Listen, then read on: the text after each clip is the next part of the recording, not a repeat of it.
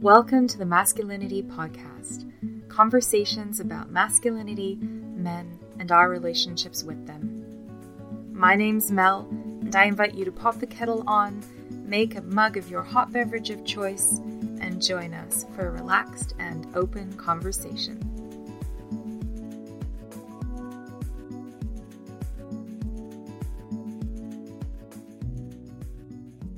So today on the Masculinity Podcast, I'm very pleased to have my friend Khan with me. Khan has been a community builder and facilitator of various different kinds of community events. He has a background as an EDM DJ, but is also a professional software engineer and does a lot of work to support social justice, consent education, alternative relationship models, and more recently has been taking a journey in learning Burlesque. And I'm really excited to have Khan here today. Thank you, Mel. I remember you and I having a conversation walking around the waterfront, talking about the experiences of growing up in cultures that were not Canada. And, you know, a lot of the people I've talked to on the podcast so far, not all, but certainly quite a few, are people who've grown up experiencing the Canadian or North American model of masculinity. So I was wondering if you could maybe talk a little bit more about like what was your culture of origin and what were the stories that you were given around the expectations of masculinity for yourself? Definitely not exactly the same as here, but there's a lot of root elements that are similar in terms of men expected to repress their emotions and those kind of things, right? But there's a different flavor of repression, you know, in a way that is different from the Western culture, right? So both of my parents are from Bangladesh, which, you know, if we go back even to the beginning of the 70s decade, they were going through a lot of trauma in terms of war. Even my own parents have gone through the trauma of the independence war in the beginning of the 70s, right? 1971 is where Bangladesh became independent from Pakistan. And I have my parents recounting stories about how there was genocide and persecution going on, even in their, when they were young adults, right, around that time.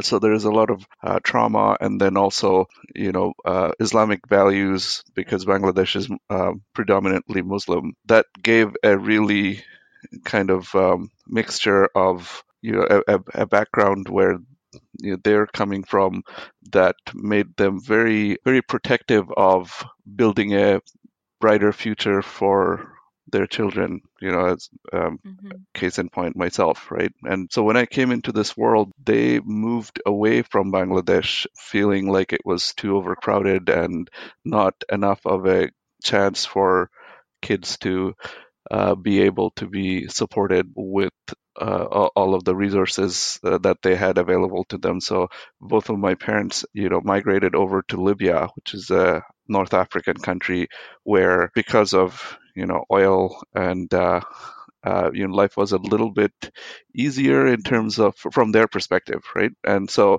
I grew up as almost like an expat in Libya, but inside of a bubble of Bangladeshi culture, because there were a lot of other Bangladeshi people there. So all of my friends when I was growing up younger was from Bangladesh, and but then with Libya we had the Islamic values in common. So when I was growing up in Libya, there was this strict Islamic kind of background of, the thing that stands out the most for me is as a man, you are always to follow the code of modesty and not date women until you're getting married or whatever. And then also even like looking women in the eye was a sinful thing, right? Anyone that's not part of your family. That, I didn't realize how deeply that affected me as I was growing up and tried to integrate into culture over here, right? By the time I was about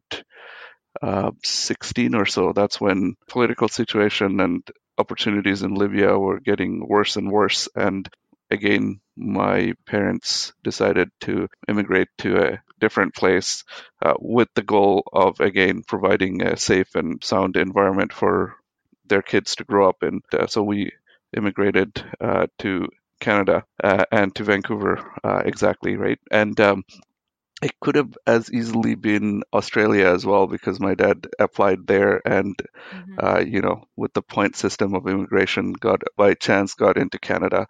So I just think of how fortunate I've been in terms of hopping between different cultures. And one of the things I think we talked about on that walk is that having so many cultures kind of predominantly around you and growing up, it makes you realize that culture is all made up by people, right? And not take things as seriously.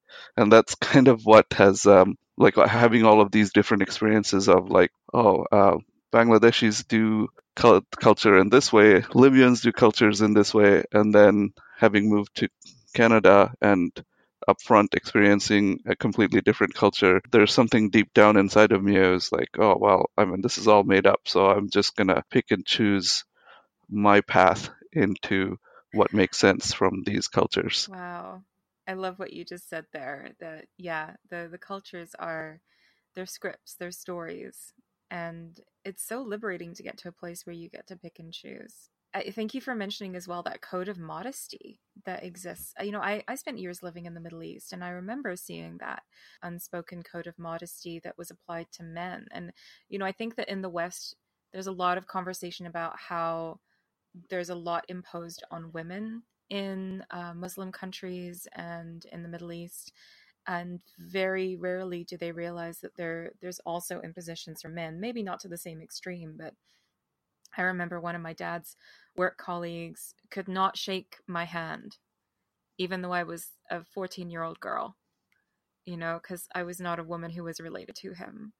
And I know that the interpretations vary a lot, and that's probably one of the more extremes. But yeah, like not being able to look people in the eye, and you have to dress a certain way as well as a man in the Middle East. Yeah, it's definitely different and not as intense in terms of the severity of like suffering for men versus women, but it kind of it's like a juxtaposition of like you have these desires and wants, like human bodies are built with hormones and all of this, and especially in puberty, right? Like you want to talk to that girl that's really cute on the bus on your field trip, but then there's this whole cultural social programming that's like stopping you from doing that. So even if you do break through and go and talk to that girl, there's all this guilt and shame that is gnawing at you. So what did you do when you had that crush on that girl on the school bus?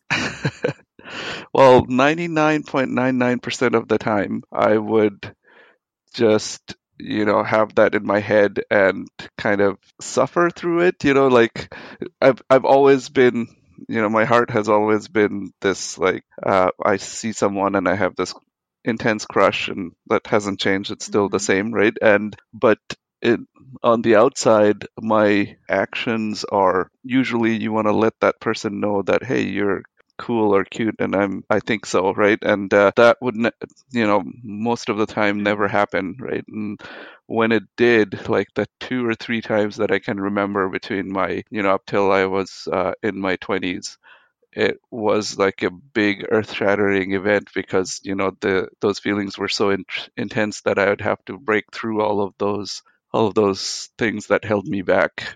And I always attributed that stuff to being shy, but as I've been doing a lot of my work over my 30s, I realized that it's there deep underneath. There's all this, shame tapes that are playing Mm. through my head that prevents me from, and that can easily be construed as being shy, but it's actually there's a lot going on underneath.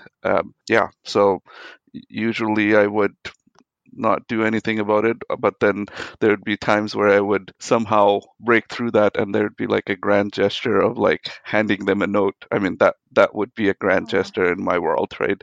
And telling them how I feel, and then usually nothing would happen from that because you can't date people anyways. So It must have been such a culture shock to come to Canada and be in a place where some of these scripts don't exist and women are perhaps more open to expressions of interest? Like, how did you, like, what was that like to suddenly, I imagine it wasn't necessarily an instant revelation. Oh, no way. No, after I moved to Canada, like the funny thing is, like I didn't know a lot about Western culture from, media, right? Even living or growing up in Northern Africa. But having moved here, in my head, it was, always like movies and books that I had read. But translating that to like acting, it took me a long time because I remember I went to grade 11 as soon as we moved here. Mm. And then because academically I was quite further advanced, so it was like easy for me to just coast through high school the last couple of years without doing much studying because I already knew that stuff from having gone to the English kind of education system where I was growing up in Libya. But so that was a little bit of a boon that gave me some extra time to kind of try to readjust to the culture over here.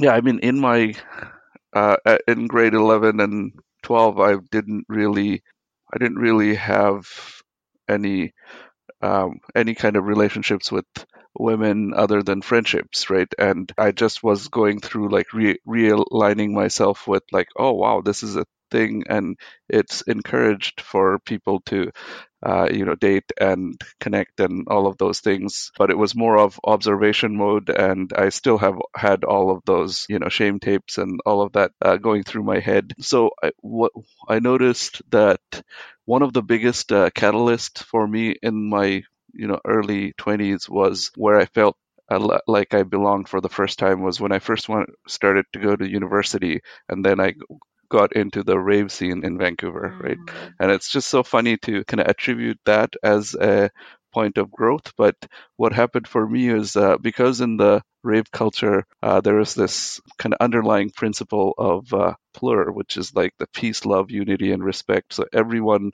was seen as equal. And, there was also some drugs involved that was helpful in the therapy process. That now that I look back, like for example, MDMA is a great social lubricator, right? Where you can leave those inhibitions behind and actually be truly yourself. So there's a lot of those experiences that kind of helped me come out of my shell and be who I really am behind all of that cultural programming that I had going on. That's something that I attribute to from being a very shy and reserved person to being the gregarious and outgoing and social person that I am right now. That was the transformation that started during the phase where I was kind of integrating into the rave culture in Vancouver and Seattle. Kind of that's where I mostly went back and forth, and that kind of set the tone for the rest of my journey up to here as well, in terms of being really open-minded and working on myself and learning about all of the things that are in different phases, right? Like with that rave culture, that was where I first had my girlfriend. My very first girlfriend, that was like a 3-month relationship or something like that. That happened, I think, when I was 20 Wow. or 21 probably. And then subsequently, yeah, it was actually mostly at in the electronic music dance community that I connected with people. And my very first long-term relationship happened in that context as well, where I dated someone and moved in with them for about 4 years or so in my mid Wow. 20s. Rave culture, it kind of makes sense to me because rave culture is sort of the Mm-hmm. antithesis of conservative religious culture. Mm-hmm. Yeah, and I mean, it was such a melting pot of like, it didn't matter what culture you were from or where you were from. We were there for the music and the connection to all, like now that I look back, right, it's like when you go to dance at a festival, right, what we're really going for is when everyone is moving to the same beat, there's this Yeah. inherent connection between the whole crowd that happens, right? And you're all, there for the same goal of like getting into this trance with the music and your body movement, right? And that's something that has influenced me in so many different ways in terms of it's almost like a form of Mm-hmm. meditation, right, where you're not really in your head as much, more you're just being with the body and the music, how things are going, and you're synchronized with sometimes tens of thousands of people in an arena or like a couple hundred people. And that meditative experience is where when I wanted to give back to that community, that's where my being a DJ kind of motivation came from, right? And Mm-hmm. that has stuck with me to this day. And I mean, you probably being organizer of dance temple events, you know all about that, right? I do. I can relate to that. Yeah. Yeah, I'm curious to actually hear. It sounded like we had some sort of parallel journeys, and I'm curious to hear like what role music and festival or rave culture played in your journey so far as well. Yeah, I mean, having grown up in the Middle East with a lot of the similar kind of cultural stories and shame, like I dated in high school, but I didn't really have any kind of serious relationship until I was in my 20s. Like I was a virgin until I was 20. And and look at me now. And um I always loved Middle Eastern music. And I had tried partying when I was at university and I never really got into it. And it wasn't until my late 20s I went to see Adam Shake play at the Roberts Creek Community Hall, which is a wonderful, like, renovated barn type community hall space.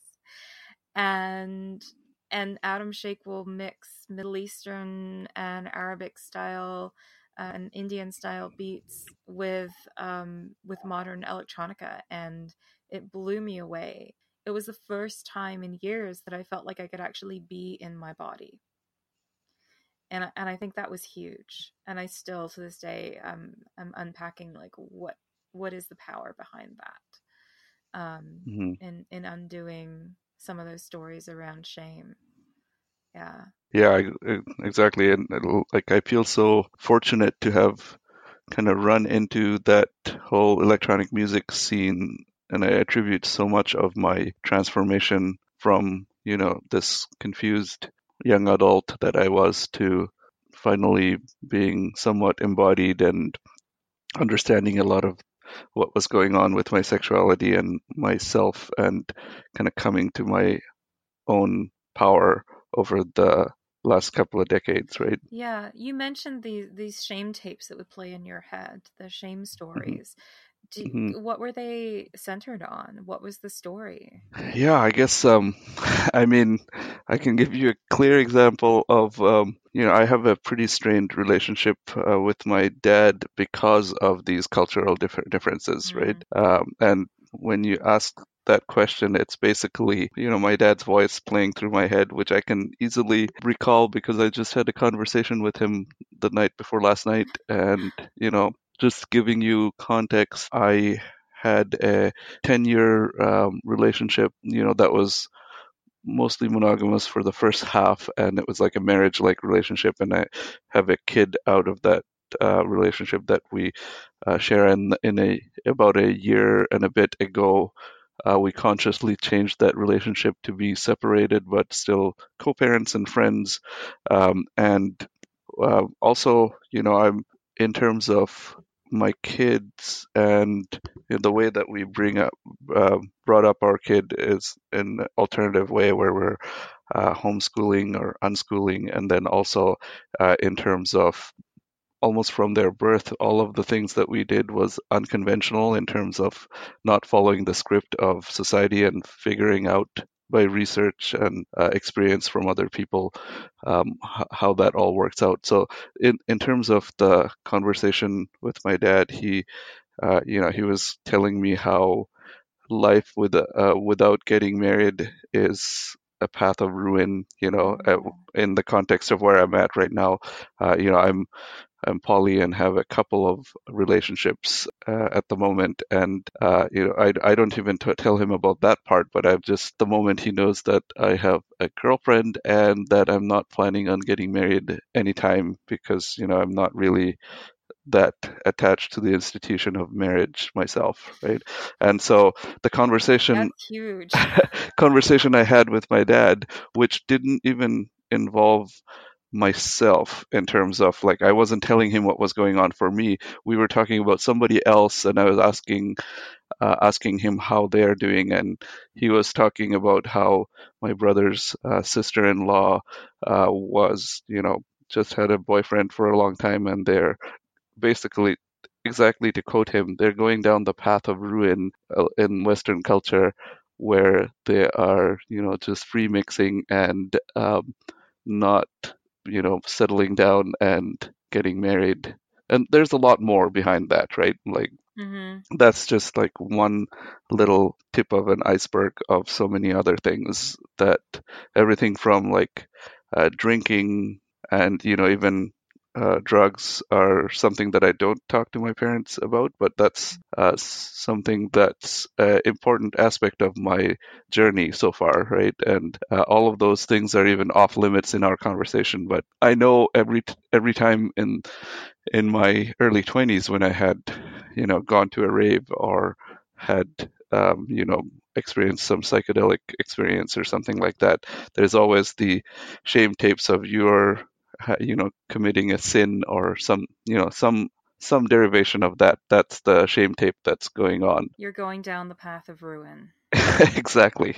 You're basically, there would be something like, you're going to be living on the streets and an addict, or some derivation of that, from every circumstance, from like, dropping out of school and changing my career path to doing what I wanted, all the way to relationships and not getting married, and all of these things are paths to destruction, from his point worldview. You've done something that's not easy for people to do. Breaking away from cultural constructs, breaking away from familial expectations, and not just breaking away, but like boldly stepping to a completely different paradigm.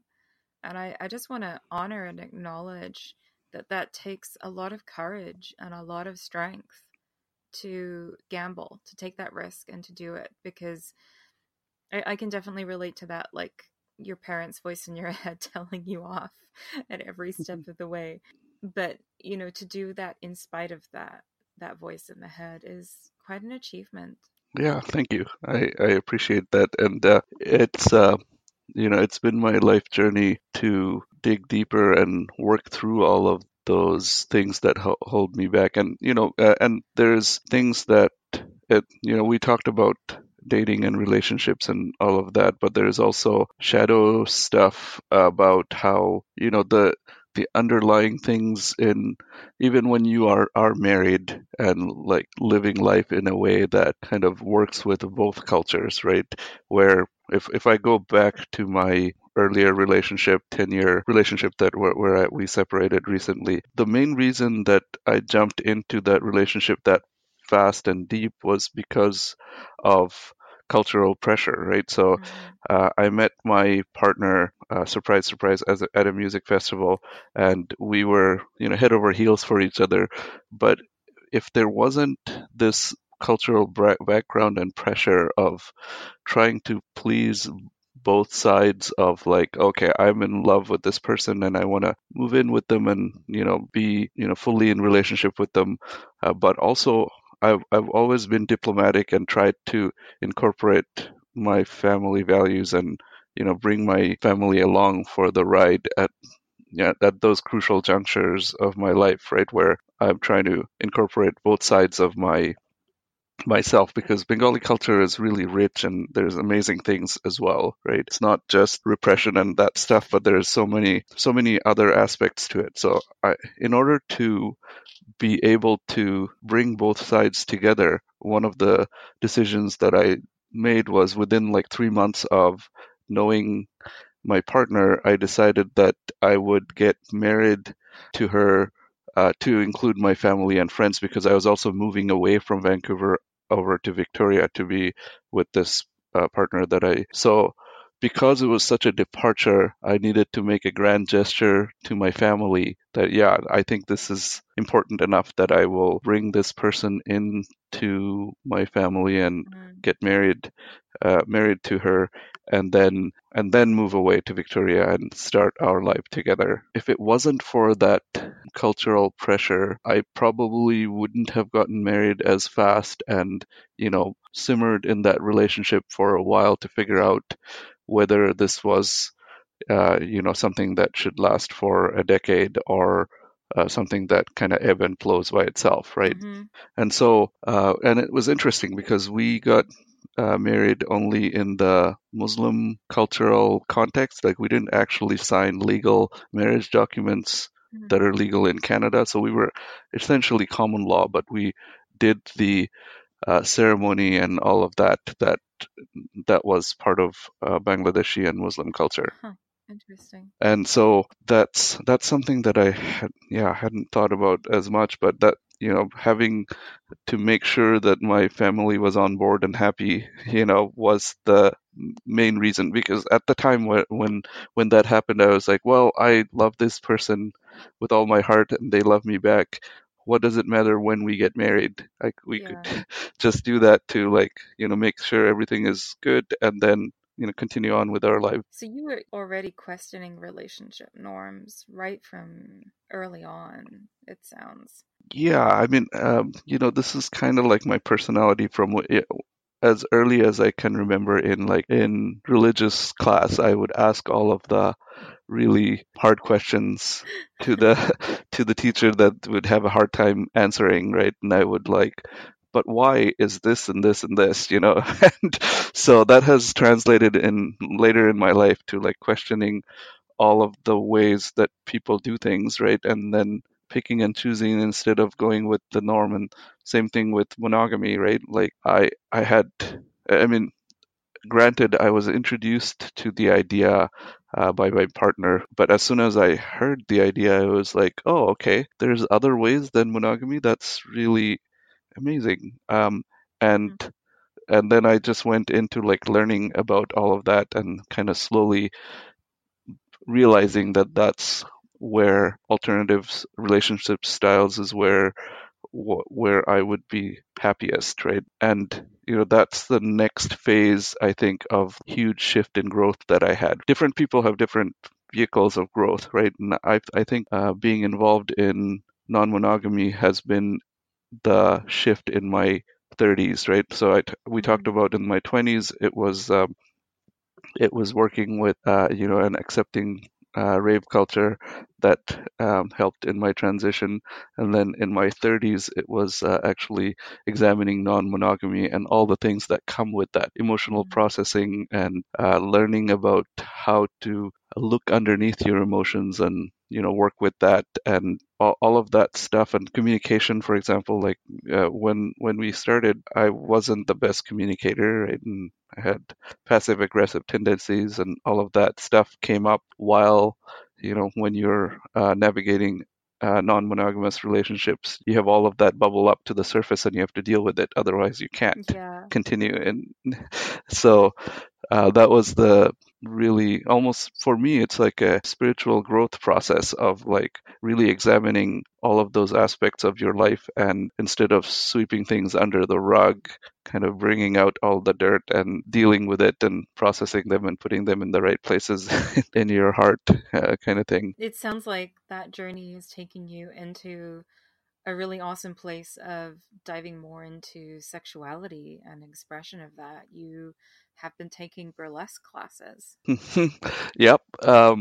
So what's been happening is, in my relationship with my partner, in this 10-year relationship, we've been diving into, non-monogamy and some kink as well. And then, I personally discovered how much, going back to how much sexuality had been repressed, and how much of my reactions and how I connect with people are dictated by those things in my childhood that I was taught how to be in society, right? And those things are really so under the subconscious, right? While growing up, like I think in one way it's when I think about it, in one way, it's like it's a defense mechanism, a cultural defense mechanism, so that men are not committing injustice against women in terms of the how in the Western culture and the extreme side of Eastern culture as well. There's like the rape culture stuff, Mm-hmm. right? So like a lot of this cultural safeguard is like taking a hammer and beating down any possibility of having rape culture come out, Yeah. right? So in the Western culture, because of it being so open, and there's the opposite problem of men being emotionally and sometimes physically violent against women. Everything from like dating interactions to feeling like it's their right to a woman's body or whatever it might be, right? I see the culture that I grew up in, because it swung completely the other way, like those safeguards of not looking at a woman and all of that has been put in place so that that kind of stuff can't happen. Like you're kind of culturally and morally and religiously suppressed from being inappropriate with women, right? It's the logic seems to be, let's take away any kind of temptation, Yeah, and by taking away the temptation, we'll take away that dark behavior. exactly. But what it doesn't take into account is the all of the subtlety and nuance of how that stuff can be play out healthily, right? Mm-hmm. With the right negotiated consent and the right things in place, there's this whole huge world of pleasure and amazing human interaction that you're missing out on, right?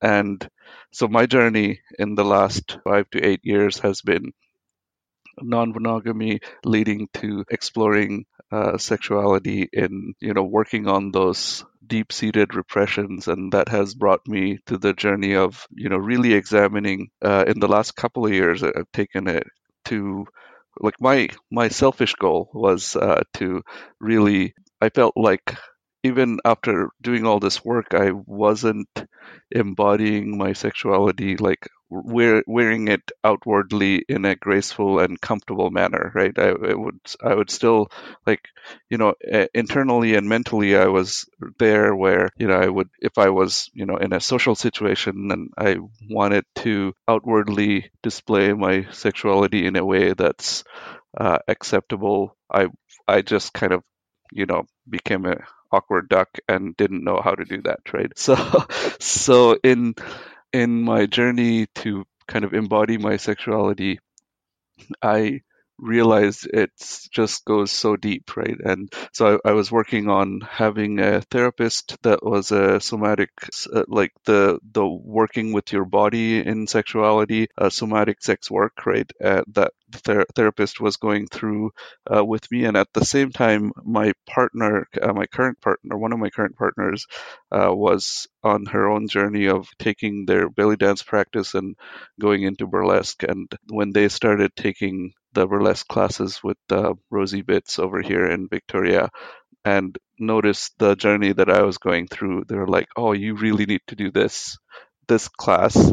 And I was like, "Oh, okay." It was something that really scared me because I never wanted to really like be that public with my sexuality. It was just like a thing that I was working on my own, right? But because it scared me and made me nervous, I was like, oh, maybe this is a place of growth that I need to explore, because you only have huge growth spurts when you are going out of your comfort zone. I started going into Rosie's classes, and that was earlier on this year in January. I think I started, and it became such a different thing than I realized, right? We dive so deep into like body image and into kind of embodying sexuality in a way that it's it's a service to the world, right? Instead of, it's not a performance like, ooh, look at me. It was more like, hey, I'm here being my authentic self, and you can look at me and get whatever you want from that, like a participatory event for both the audience and myself. And I'm in the intermediate class right now, and one of the juiciest things that we're working on is kind of taking the ego out of the equation and making it that so that as performers we're going onto stage as a service to the world, right, in terms Mm-hmm. of bringing healthy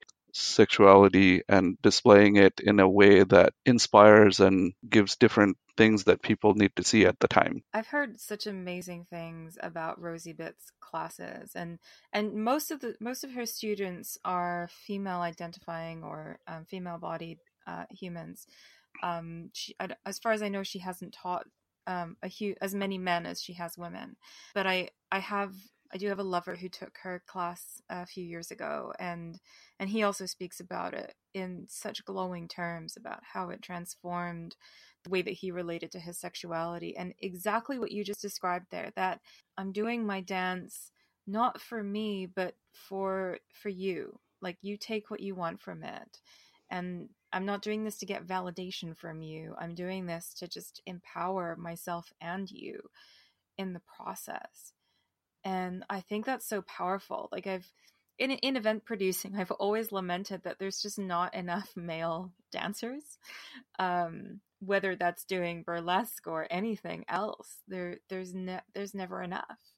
And I think about, as much as there's conversations about women's relationships to their bodies and what the media tells us, I think we need more conversation about men's relationship to their bodies, because there's this expectation that you can't take your clothes off and dance in front of people unless you've got like a Chris Hemsworth like 8-pack, something like, you Yeah. have to meet the standard of chiseled white man good looks to be able to do that in front of people. Yeah.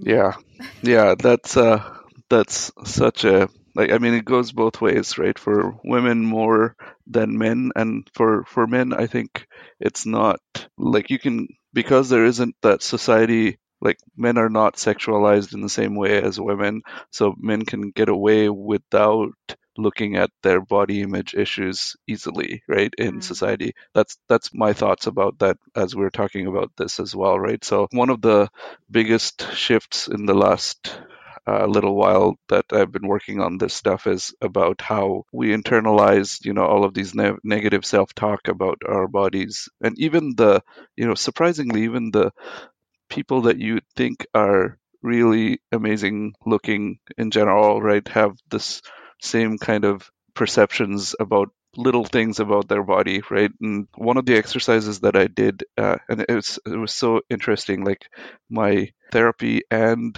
the burlesque class was going through the same topics without having organized them that way, right? And well, so and the other funny thing was my beginners burlesque class was on the same day, like a couple hours after my therapy. So one of the days I remember we were doing some body work in my therapy session where you stand in front of a mirror, right, and tell the story of your body to my therapist, right? So I was looking in the mirror and looking at different body parts and telling her the story of, like, this is how I feel about this, and these are the stories that go back that has brought me to this conclusion, right? And that was all of that memory, and all of that is in our brains most of the time, right? In terms of like why I don't like my man boobs, for example, right? Right. Because I was teased as a kid over and over again about them, and I, hate that part of myself. But then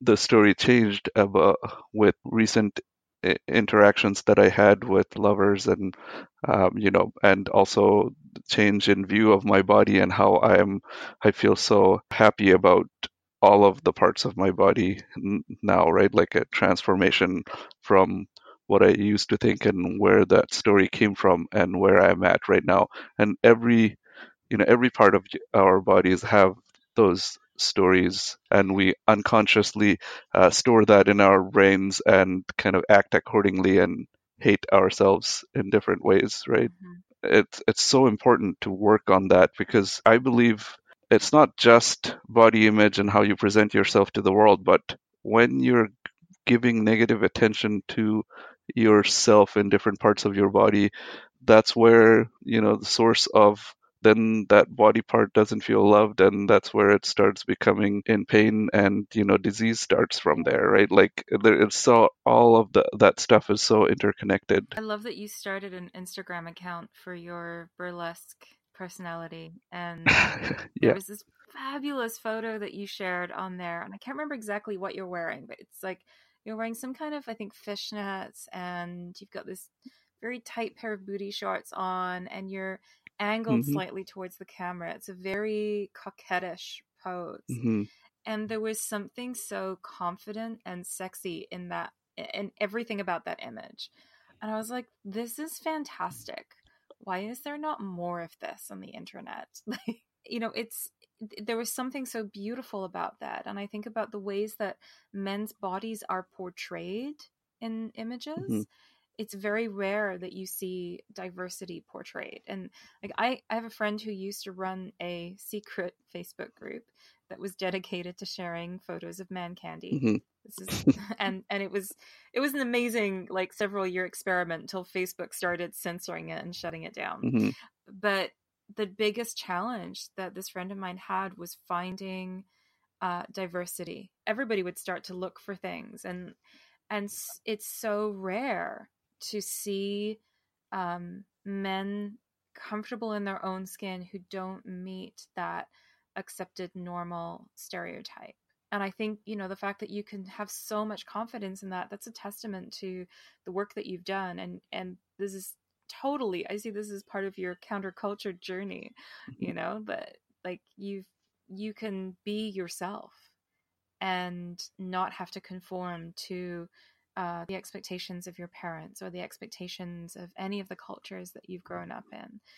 And it was like that image to me embodies radicalness. Yeah, thank you for that.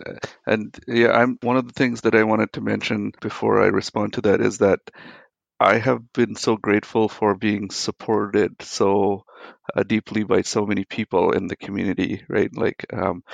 so it was like it's not just a journey that I'm doing by myself. Yes, the will and like the persistence and all of that is, I'm grateful to myself for that as well. But I have so many amazing people in my life that are guiding me and helping me along the path. My therapist, my partner, my teacher, Rosie, and all of the other people that are around me that are just like shining the light back at me. And that makes it easier, right, to go forward with that journey.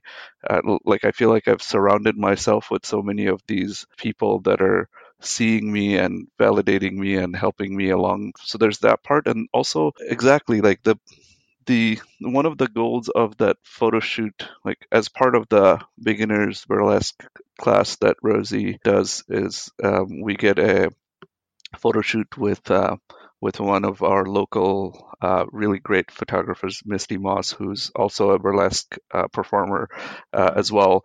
And that photo shoot, before that photo shoot, there was some, she was talking about, I want to find and photograph somebody who can represent the dad bod, like, and for the longest time, like I would, not never in my million years in my that I would think that I could be in front of a camera and basically modeling, looking sexy and confident. And you know between when I didn't believe that I could do this in my, let's say, my early 30s to where I am at right now, where what has changed is not how my body looks, but how I view my body and how confident I am Mm. in presenting my body. That's the only difference, right? I haven't gone on a diet or exercise or any of that.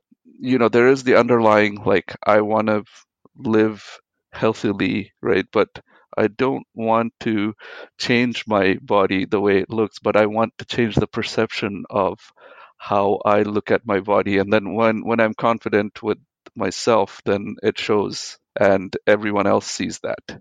Yeah. That's what I've been learning in this journey in the last little while. Where I picked out that picture in going back maybe even 5 years, I would never pick that picture because in the one I think that the one that you're talking about. I'm sideways, where I'm pretty much showing my beer gut, right? Proudly. Yeah. And I love it so much because, I have that confident look in my face, and I'm wearing all of the fun things that, makes things look sexy. And also my beer gut is part of that sexy as well, right? And it's just like, one of the things that we in yesterday's intermediate class, right? We were going through this exercise of how to take any situation and turn it into being a sexy thing. The kind of the life hack here that I've been finding is like it's not about how you look, but it's about what your presence and your attitude is, right? You know, I it's not like a on or off switch. Like I'm always nowadays feeling sexy and presenting myself. There's like different days where I feel like, yes, I'm fully embodied and I feel amazing. And then there's still days where I'm like self-doubting and all of that. But at least when I do have those days, I know that it's just a phase and it'll change to when I'm really feeling embodied and amazing as well, right? And goes back and forth. Oh, that's so beautiful. And I'm really glad that you mentioned the support that you're getting from everybody around you. I think that's crucial, and that's one of the things that I'm wanting to explore in this podcast is not just what is the work that men can do, but how do we support them? How do those of us who aren't men support them without exhausting ourselves? Hmm.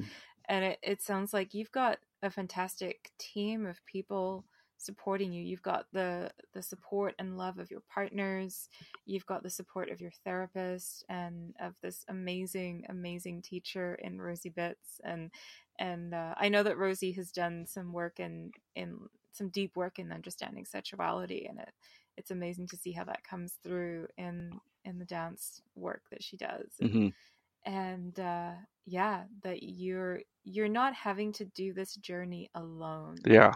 And I think that's really significant because there's a lot of people who, certainly a lot of men I've met who feel that they're alone in this, that no one's ever going to love their beer gut, that they're just going to have to figure out how to be confident in their sexuality before someone will ever see them as sexy. Hmm. But you've got a group of people around you who can see that you are sexy and are supporting you to see it in yourself. Yeah, and the thing that I feel really grateful about that part.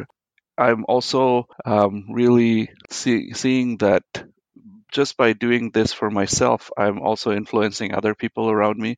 Like there's at least 4 men that have come over to me and said, "Hey, I love what you did on the stage, and I think I'm going to go take that class." And so, like that inspiration is something that's really amazing as well. And the other last two pieces, and outside, but it's kind of intertwined as well with burlesque that I will mention that has really another pillar of my journey has been kink and tantra. Rosie Bits comes from a tantric background as well. Like most of the intermediate work we're doing is in the context of tantra as well, right? For burlesque. And Rosie studied with Davy Ward Erickson with the Institute of Authentic Tantra. Yeah, that's right. Yeah. And she's still doing a lot of work with tantra herself as a facilitator and practitioner, and having clients and working with them, as well as she has somebody that she works with one-on-one as well in terms of her own growth as well. Tantra kind of opens up, like what I love about tantra is that it brings this all of this that we've been talking about, like sexuality and embodying your sexuality, and then also practicing connecting deeply sexually with another person. All of that stuff comes into the realm of the sacred, right? Where all of that is, in general culture, sex is looked at as a pleasuring event that is, highly desirable, but also kind of dirty, right? In in some ways. With Tantra, we take this to the level of sexuality and our bodies, and the connection is a form of consecration, where we're actually, generating this sexual energy and can send it out for healing within our own body or out to the universe, to all the chaos that's going on, and like contributing positively, energetically, right? Where it can be like a form of worship, or, making it a much higher purpose than just your, satisfying your carnal pleasures, right? And that really speaks deeply to me. And so, when I'm connecting with my partner and making love, and taking it really deep, it's not just for the pleasure of the two of us, but also we can take that energy and send it out to the universe as a form of prayer. That takes it to the level of, from like, mediocre and generic sex, to this level of this like amazing blasting through all of your chakras and this amazing place, which I want for all the people. When we're talking about this journey and like what men can do, like everyone will have a different journey, right? Like the things that we talked about was like my pillars of how I got to where I'm at right now, and I have a long way to go still. Like I feel like I'm only scratching the surface of this embodiment and the work that I'm doing, but every person will have their own unique way of getting there. And I feel really lucky to be living in this time where there is all these avenues to get there. And whether it's working with your local group to bring social justice forward and teach other men how to be consensual and have better relationships with all of their people through that, or whether we're doing it through non-monogamy and learning all about that and deep diving into emotional intelligence and all of that, or whether it's tantra to like take that all into the place of worship. Whatever way that we go, there's so many opportunities and things around us in this time. I'm really grateful for that, and I hope all of the people that are looking for this change can find their way to be doing it with all of these resources that are available. Oh, that's so beautiful. Thank you so much, Khan. I'm so grateful for the ways that you are inspiring the men around you and the ways that you are fiercely trailblazing your own path. I'm so excited for what the next chapter is going to bring. I can't wait to see that. I can't wait to see you perform in person. I still haven't seen that yet. I'm gonna have to make it down for a show. June 15th is the next one. I'm doing a Bollywood number. Oh my goodness. Oh, I'll be in England then. But oh yeah, that's right. I'm so thrilled for your journey, and thank you so much for sharing about that journey with me here today. Yeah, thank you so much for having this platform as well, and I really appreciate that you reached out to me. Yeah, thanks. The Masculinity Podcast is made possible by the support of people like you. Please visit my Patreon at patreon.com/masculinity, MASCULINITEA. Your support means the world to me. And all people who support this podcast get to join our exclusive Facebook group where the conversation continues. Join us next time for more conversations about men, masculinity, and our relationships to them.